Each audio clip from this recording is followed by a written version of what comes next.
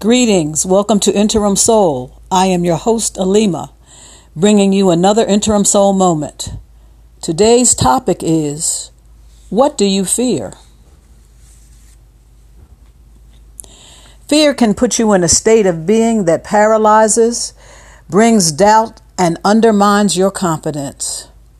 Fear is laced with limitations and what-ifs. Fear and faith cannot coexist. The dominant feeling will determine whether you proceed or come to a screeching halt.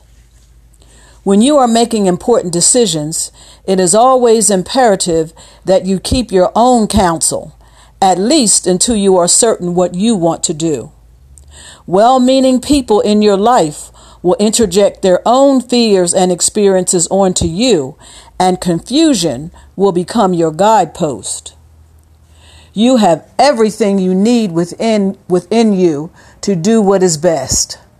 Yes, there are unknowns and no guarantees in this life, but opportunities are the risks you take to fully experience life.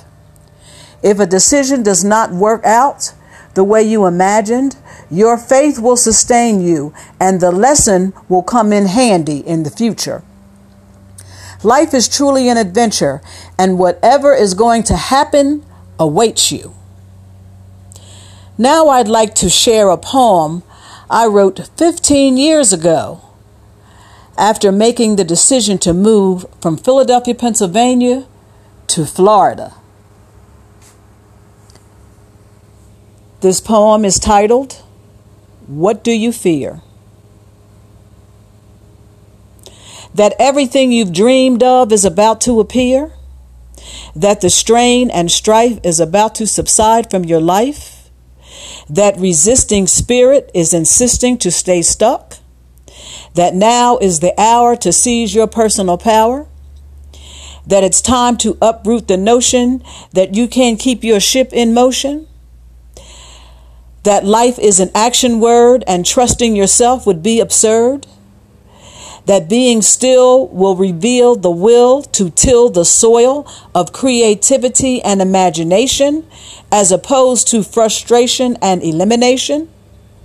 That what they say matters to you when your point of view has cleared the path to the road less traveled? That obstacles and boundaries lie within the mind, so what you think you will receive in kind? That your heart's desire will expire if you ignore the call to give it your all? That your destiny is near, close enough to peer into the future? Fear has no arms, legs, or teeth. So what lies beneath the surface of what you think, say, and do? The answer is you. What do you fear?